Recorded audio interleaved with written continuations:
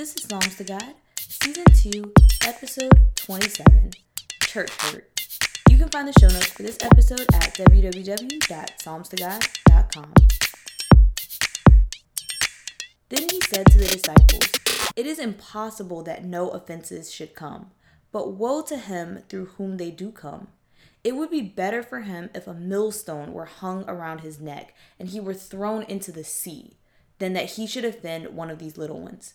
Take heed to yourself. If your brother sins against you, rebuke him. And if he repents, forgive him.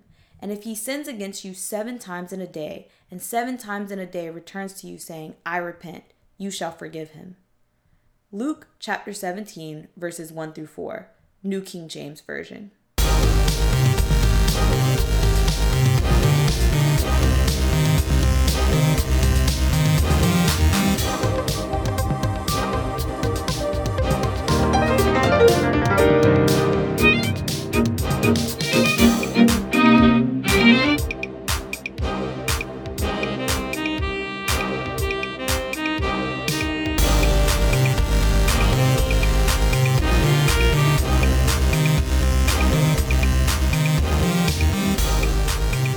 Hey guys, welcome back to the Psalms to God podcast. This is your host, Reed.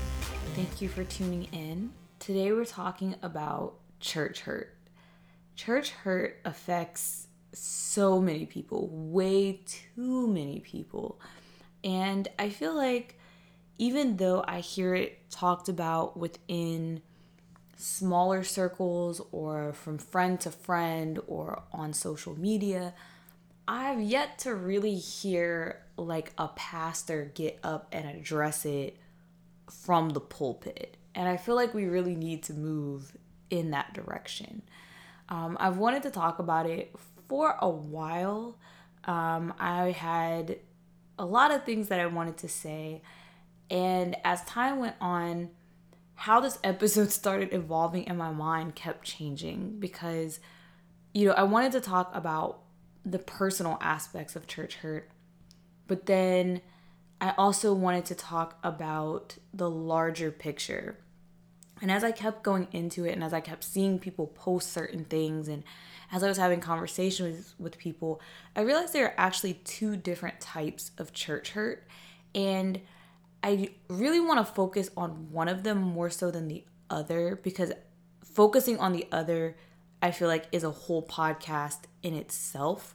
And I'll probably do an episode that touches more so on that aspect. But those 2 types are what I'm referring to as corporate church hurt and personal church hurt. This episode is going to be primarily about personal church hurt, but I do want to touch on corporate church hurt before we go into it. What I mean when I say corporate church hurt is I mean things that the institution of Christianity has done, whether it was something that affected you personally or it's just something that they have done or historically, the church has stood on this ground or this principle. Examples would be things like racism in America. The Protestant church had a huge hand in racism. People who were claiming to be Christians were abusing their slaves, raping their slaves, whipping their slaves. The same Puritans that came over here that claimed to be fleeing religious persecution, claiming that they loved God. These are the same people who were giving the Native Americans smallpox-infested blankets and marching them across the United States and killing them. And so when you stop and think about that, you're like, what kind of God is it that you serve? How can I serve a God that those people serve, right?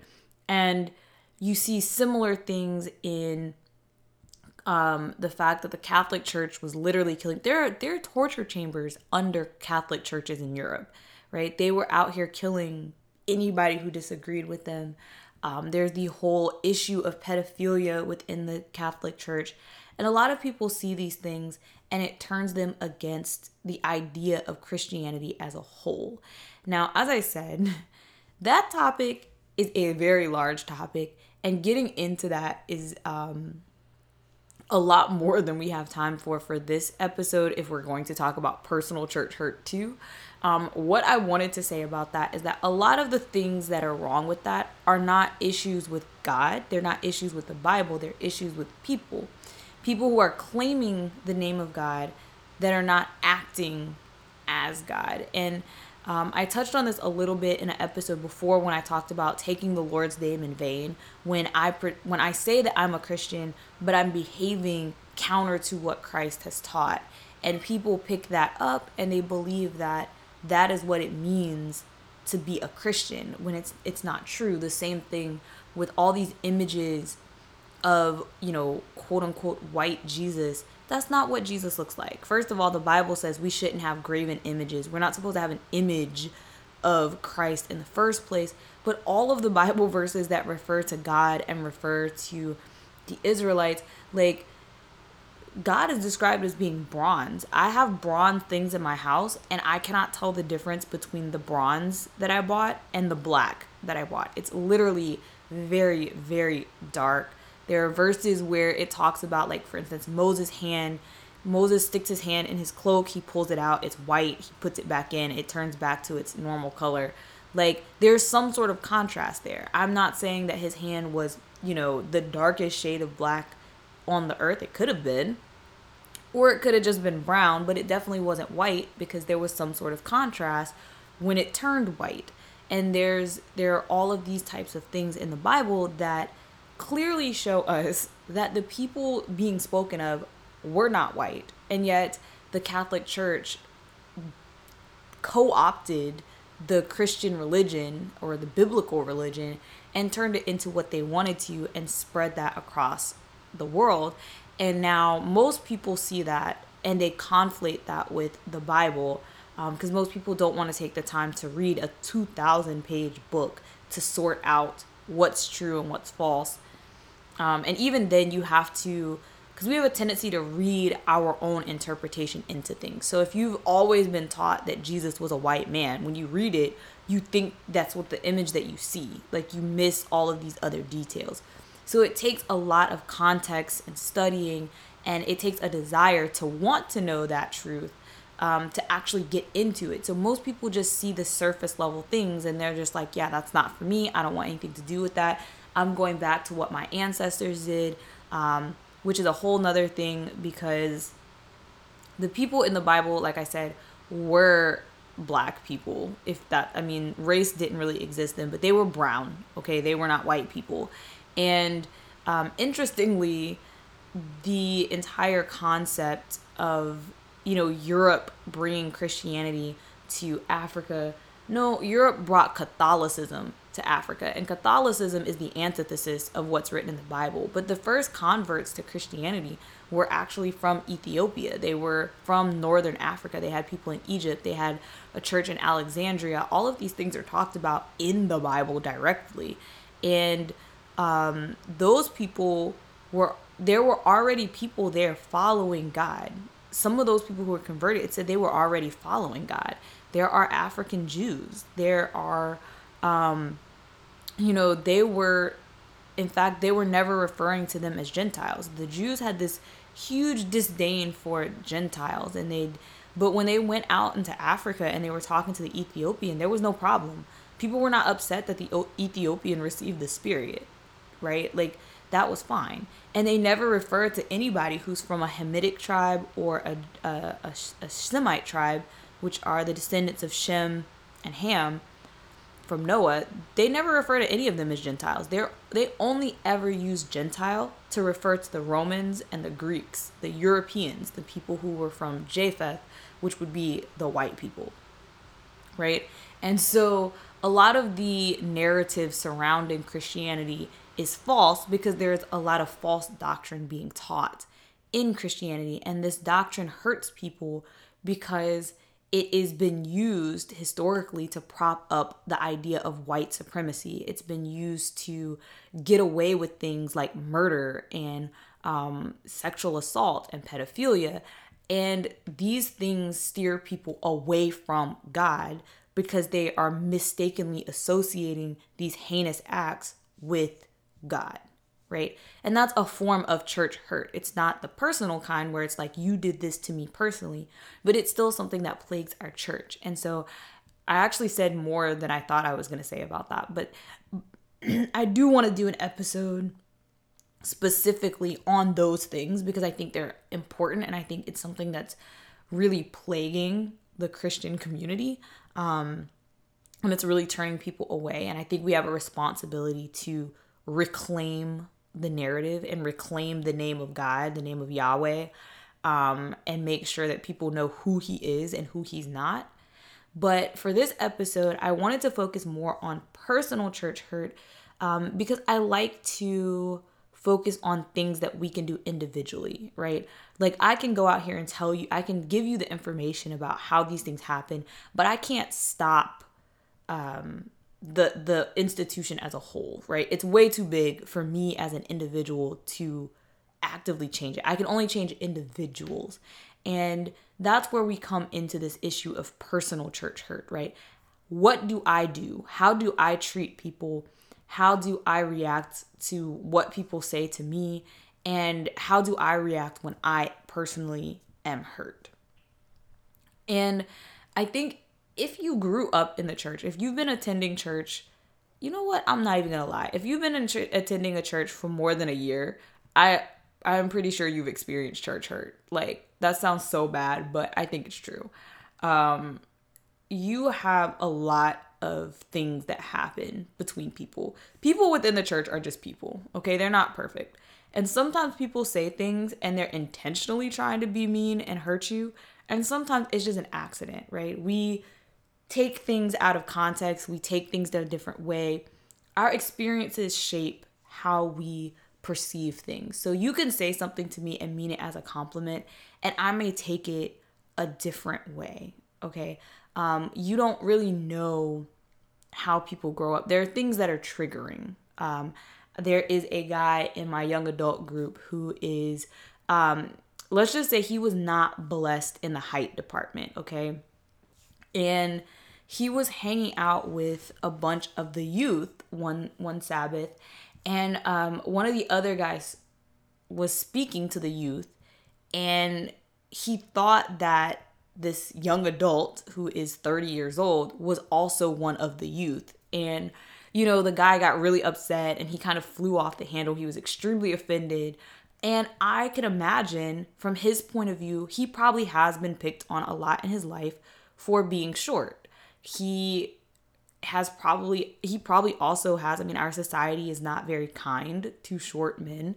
And so there probably is a lot of emotional baggage attached to his height.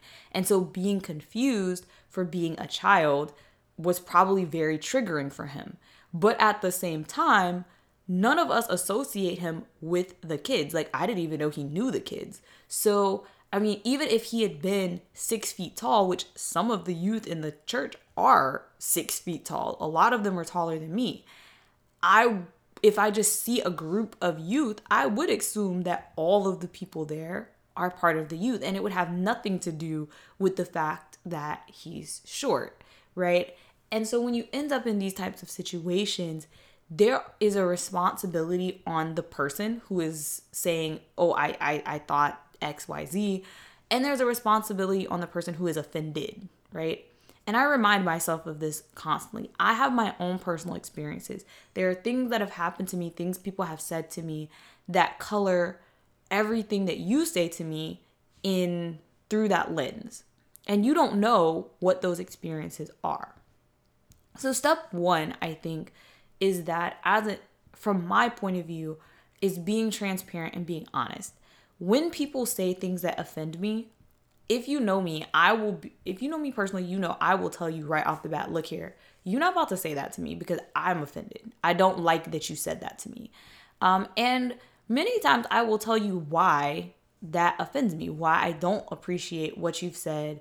And I'm not going to let it fester. I'm not going to pretend like it's okay and let you keep doing it. And then suddenly I secretly hate you. I'm going to tell you straight off the bat.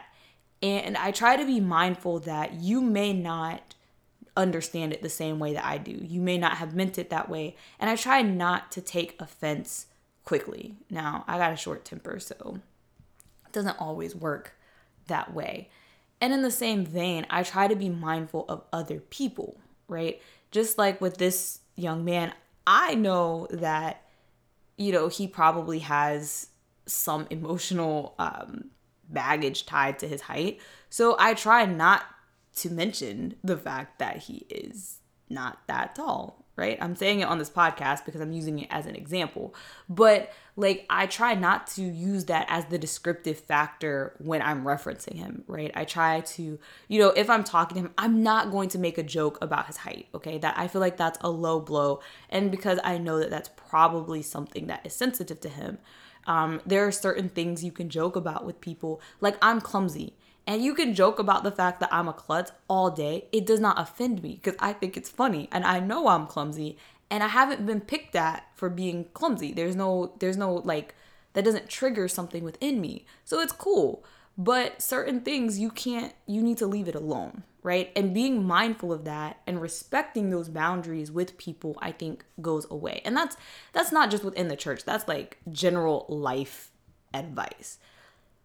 Within the church, though, I found that we start to get issues with power struggles. And usually I feel like church hurt comes from people who are quote unquote in authority to people who are considered baby Christians or children or teenagers and things like that. It can happen in other ways as well, but that's usually what I see. You have somebody who is new to the faith and you have older Christians, coming for them because of how they dress.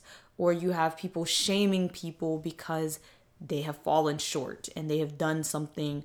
Either you have, a mother who is pregnant, a woman who is pregnant out of wedlock, and they're shaming her when, even though, yes, she may have committed a sin, her and her sin, that's between her and God. But at that time, that's probably the time that that person needs the church the most, okay? They're pregnant, they're alone, they're about to have a baby. They need a stable church family for the baby, for themselves.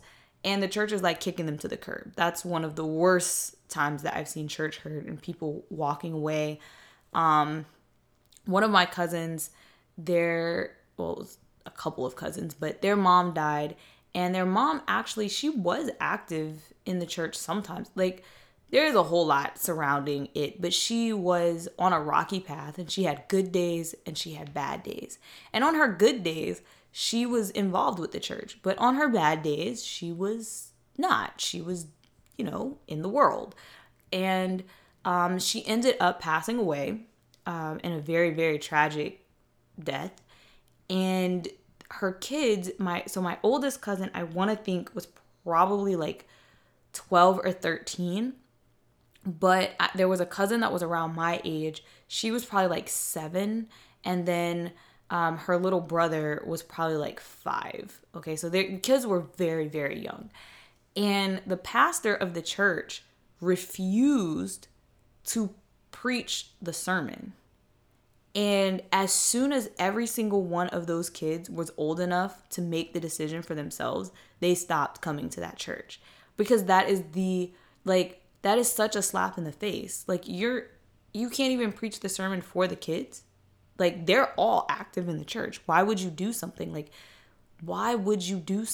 that? Things like that are what I really have seen that entrenches like this deep-rooted hatred for the church, right? Because somebody who has some sort of authority is doing something that is personally hurting you, and it has a lasting effect. And I think when it happens to us as kids, it's even worse because it's internalized and it festers. And the way we process things as children is a lot different than how we process things as an adult. And for me personally, I remember growing up in that same church, and I had a lot of issues with that church. There were a lot of things that made me upset. And I remember, one time we were choosing a mother of the year. We used to pick a mother of the year every year. And That particular time, I think someone nominated my mother. And when my mother was nominated, the adults in the room, the powers that be, quickly shut it down. And they were like, no, your mother's not a member of the church. And the thing is, as I've mentioned multiple times on the podcast, I come from a family that was split denominationally. So my dad's family is Baptist. My mom's family is Methodist. So my mom was a member of the Methodist church and my dad was a member of the Baptist church, and I was attending a Baptist church. So they would not allow my mom to be Mother of the Year because she was not a member of that church. Not to say that it was okay if she had been, quote unquote, a heathen and a non-believer, but my whole thing was like, she's a believer, right? Like, I'm like 6, 7 years old and I'm like, I don't understand. There's only one body of Christ. What do you mean? She is part of that church. Like, how is this a thing? But as I got older, this annoyance, it started to fester because, one, they chose a woman for Mother of the Year who didn't have any kids at all over my mom because, quote unquote, my mom wasn't a member of the church. But every time they had an event at the church, they were calling my mom to help. Oh, we need somebody to cook some extra food. Oh, we need somebody to bring some extra supplies. Oh, we need somebody to help watch the kids. Oh, we need somebody to help plan the crafts for VBS. All of these things, they were calling my mom. And even after I stopped attending the church, even after I left and went to college, they're calling my mom to come help with the kids. But you can't give my mom an award because she's not a member of the church. But she's doing all the work in the church, right? Things like that fester. And you're like, what is wrong with you people? And so, eventually, I think all of us stopped going. And when I say us, I mean the young people at the church. And what I remember the most during those teen years, is that that something's not right, but especially for my generation, we were raised not to sass our elders. Everybody had permission to, slap us or whatever. And so you don't really know how to approach it. You don't really know how to confront that issue. As I said now, I would quickly be like, look, I don't like the way that you said that. Or look, this doesn't make sense. You're doing XYZ and that's not right, right? But as a 7-year-old, as a 11-year-old, as a 15-year-old, when the adults in the church are saying XYZ, you just like, okay, yes, ma'am, no, ma'am, yes, sir, no, sir. And you just end up being like, well, as soon as I don't have to be here, I'm not going to be here. And for me, I never really had to be there. So when I was like 15 or 16 and someone at the church said that I wasn't a Christian, I was like, okay, fine. I'm going to not be a Christian from my couch because there's no reason for me to get dressed up and no reason for me to miss the Sunday morning cartoons. I'm going home. And I just never went back, right? And a lot of that happens to a lot of people, predominantly in the young ages. But like I said, it also happens to older people, especially, people who are not necessarily able to assert themselves, or people who struggle with holding on to anger, because sometimes we get angry and we may even confront you, but we still mad. And there's nothing you can say to undo that. But like the real danger, the reason why I think it's really important that we talk about it and think about it and try to fix it is that for some people, when these situations happen, it doesn't just turn them away from that church, those people. It's not, oh, okay, well, I'm not going to go to this church. I'm going to pick up and go to that church down the street, or I'm going to go look for a new church because y'all ain't about nothing. It is, I hate church, period. And these people typically turn away from God because the people of God are behaving hypocritically. Now, I hate to quote Gandhi because Gandhi was a racist, but there is a quote from Gandhi where he says something along the lines of, I like your Christ very much. It's his followers that I have a problem with. And that's what happens a lot behind church hurt, is that people are turned away from God because the people who are supposed to be reflecting God do not reflect him. And they think that that's what God is about. That's what Christianity is about. That's what all of this is about. And so they don't want nothing to do with that. And so they step away, not just from the people of the church, but from the Bible, from God, from anything associated with Yahweh, with Yeshua, also known as Jesus. All of that, they leave that behind. And that is where the danger comes in. Y'all, I am not trying to be standing in front of God and God be like, so, you lived your life, you believed in me, you were here, but you turned all these people away from me because you couldn't act right and because you were treating them poorly, because you were prideful, because you didn't care about their feelings, because you never went back and checked on them, etc., etc. And that is a scary thought, because I know I have a temper. I know I be saying some things, and after the fact, I'd be like, you know what? That might not have come off quite right. Somebody might have took something from that. They might have felt a way. And I'm not gonna lie, as I do this episode, there are people who are upset with me. There are people who are angry with me for one thing or another. There is someone that I have tried to talk to, and they don't want to hear it. So that's just not resolved yet. You gotta pray on it. And then there is someone that offended me. And like I said, I'm quick to be like, yo, what you not about to say right now is that, because we not going there. And so I was very quick to, quote unquote, put this person in their place. I did it in the most tactful way I could think of, because literally the first thought that came into my head was real rude, real ratchet, and not okay. And I did back down, and I rewrote it. And what I eventually said, I felt like it was straightforward, to the point, and not rude. But that person said it was, they felt a way about it. And in the aftermath of it, I didn't care. I'm not gonna lie to y'all. I did not care. I was like, you get what you get. Like, you didn't care about offending me. You don't care about offending me. The person never apologized for offending me, but you think I offended you because I told you about yourself. And I am at a place where I cannot apologize for what I said, because I meant what I said. And to be honest, I meant it the way I said it, and I meant it the way they took it. So I can't really apologize for it, because I'm not apologetic. I'm not repentant of what I did. But there's also that level of like, there is a requirement of us to reconcile and all of these things. And that's where things get messy and they get dirty, and you're just like, so how do I fix this? Like, what's happening? What should be happening?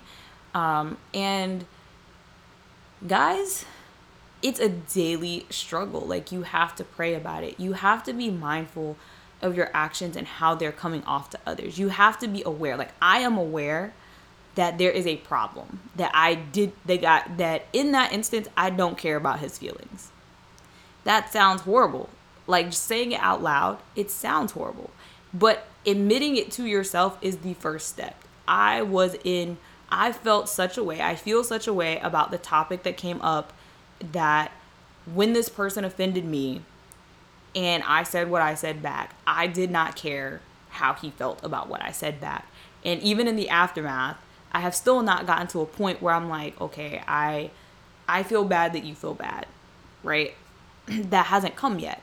And so it's something that I have to pray about. I have to be like, look, God, this is what happened. You know what happened. You know his motives. You know my motives. And you have to work on both of us to fix this situation. And you have to let God work how he will work. You can't sit there and dwell on it. Like, I don't sit here and rehash the conversation and allow myself to get angry at this person. Because right now I'm actually not angry at the person. I just said what I had to say. And that's another thing. Sometimes expressing yourself releases anger. Some people hold on to anger and they don't express themselves, and that's why they become angry. As soon as I told him how I felt, I was done. Like, I'm not angry at him. I'm not holding that against him. But because he became upset with me for saying that, there is like, a residual, like, how dare you get mad for me standing up for myself, but also, like I said, him being upset with me, then I am responsible because I know that he is upset with me, right? There is a verse that talks about if you know that your brother is angry with you, then you have to put down your gift and go and reconcile with your brother. But you are also responsible if you're offended. If you offend me, I'm responsible to tell you that I am offended. But also, if I know that I have offended you, I am responsible for patching it up with you. We are responsible either way. And it's hard, right? That's why church hurt is so prevalent, because like I said, in some cases it's recklessness. In some cases people are power hungry. In some cases people are just doing things and they ain't got no business doing, and they're not really about God. But in some cases it's misunderstandings. It's, I hurt your feelings and I didn't mean to, or it's you hurt my feelings and I asserted myself and I think that you're behaving irrationally in the situation, and I don't know how to move forward because I'm not, and again, this is a stubborn thing. I'm not going to apologize when I'm not sorry. I'm not going to apologize when you're the one in the wrong, et cetera, et cetera. And we have to be able to move past this. Now, like I said, it's one thing when something is between adults. You can pray over it and you can try to, you can just see what happens, and we handle things differently.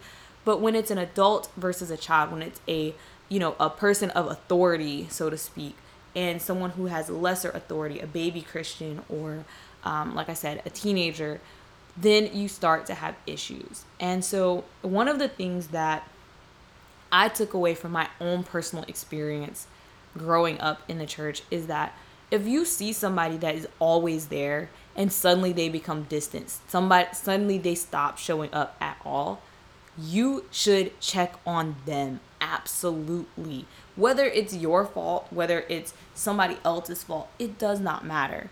If I see there are youth that I was used to seeing all the time, it's hard now, it's COVID, I don't see anybody.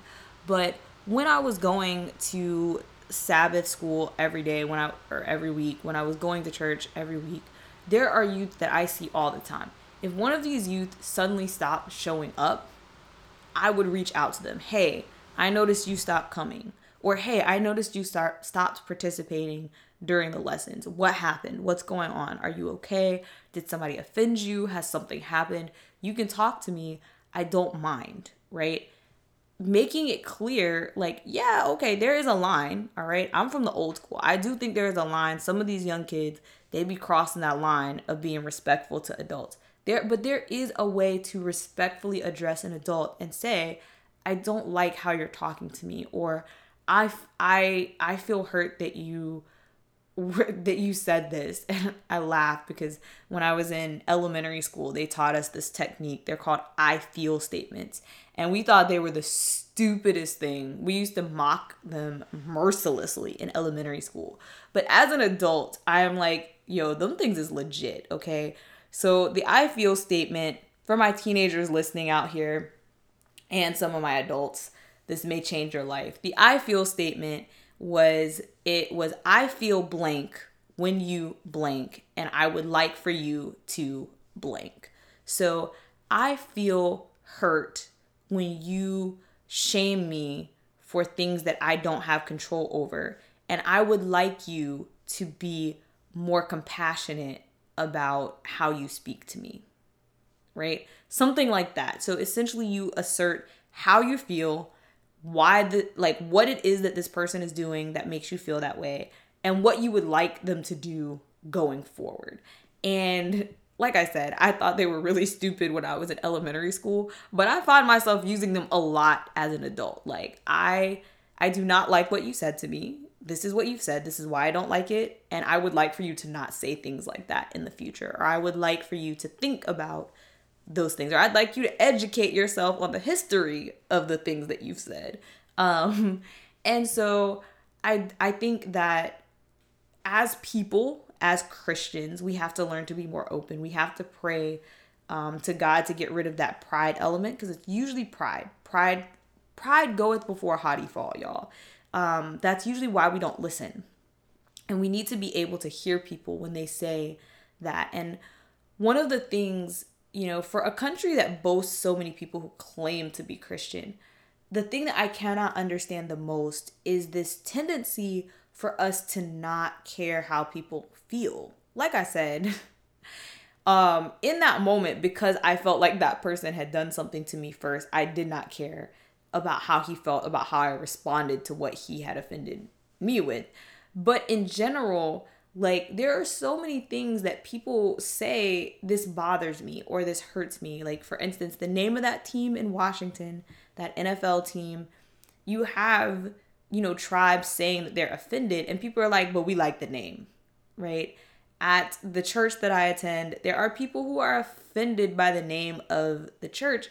And there are people in the church who are like, well, I like the name. I don't see why we should change it. I don't want to change the name. And it's like, you're literally being like, I don't care that you are hurt. I don't care that you feel this way. I don't care. I want to do it my way anyway. And I don't know how you can profess to be of God and hear people express pain to you and just be like, I don't care, right? Like, I mean, even in the situation that I got myself in, it was about racism. This person said something that I thought was racist. And so my response was basically, that is racist.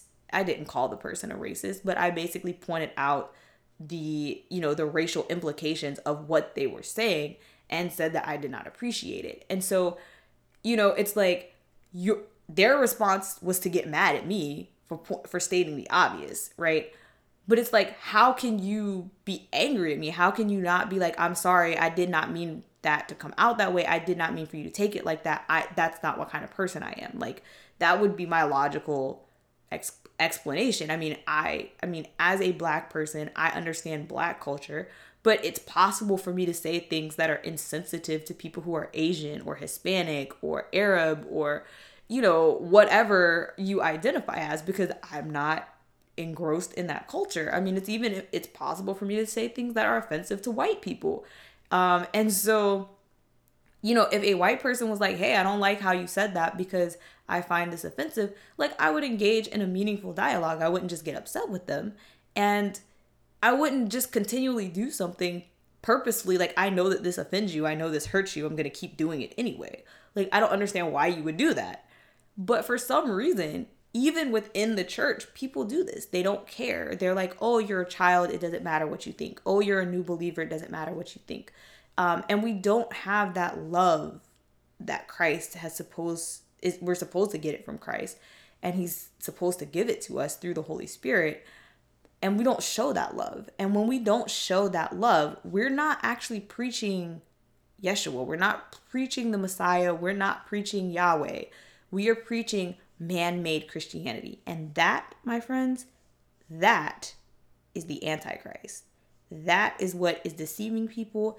That is what is turning people away from God. And colloquially, we call this church hurt. And we need to start doing something about it. We need to start healing people. We need to start being on our P's and Q's. And we need to be prepared to check ourselves. Because I can't control you. I can't control what you say to me. I can't control how you react. But I can control me. And so my job is to make sure that I'm operating in the Spirit at all times. That I'm always showing you God's love. And that when I fail, I work on being able to say, I'm sorry. I was wrong. I was not showing the love of God.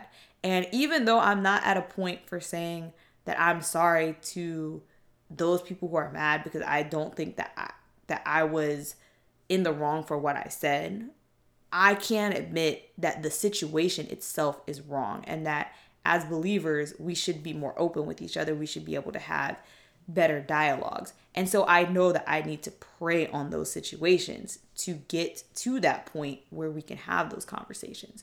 And that's what I'm asking of you, is to check yourself and to put yourself in the place where you can pray for yourself if you ain't right, or ask other people to pray for you, so that we can stop this cycle of church hurt. So that's all I have for you guys today. Sorry it was a little longer than I intended, because I kind of went onto a lot of things, but hopefully this helps you. And if you are a victim of church hurt, I am sorry on behalf of whoever hurt you.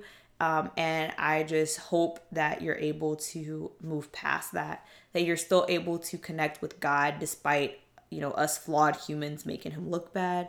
And I pray that you will find people who can support you that will not hurt you. As always, the show notes for this episode are on the podcast, on the blog, www.psalmstogod.com. And I will see you guys next week. Bye.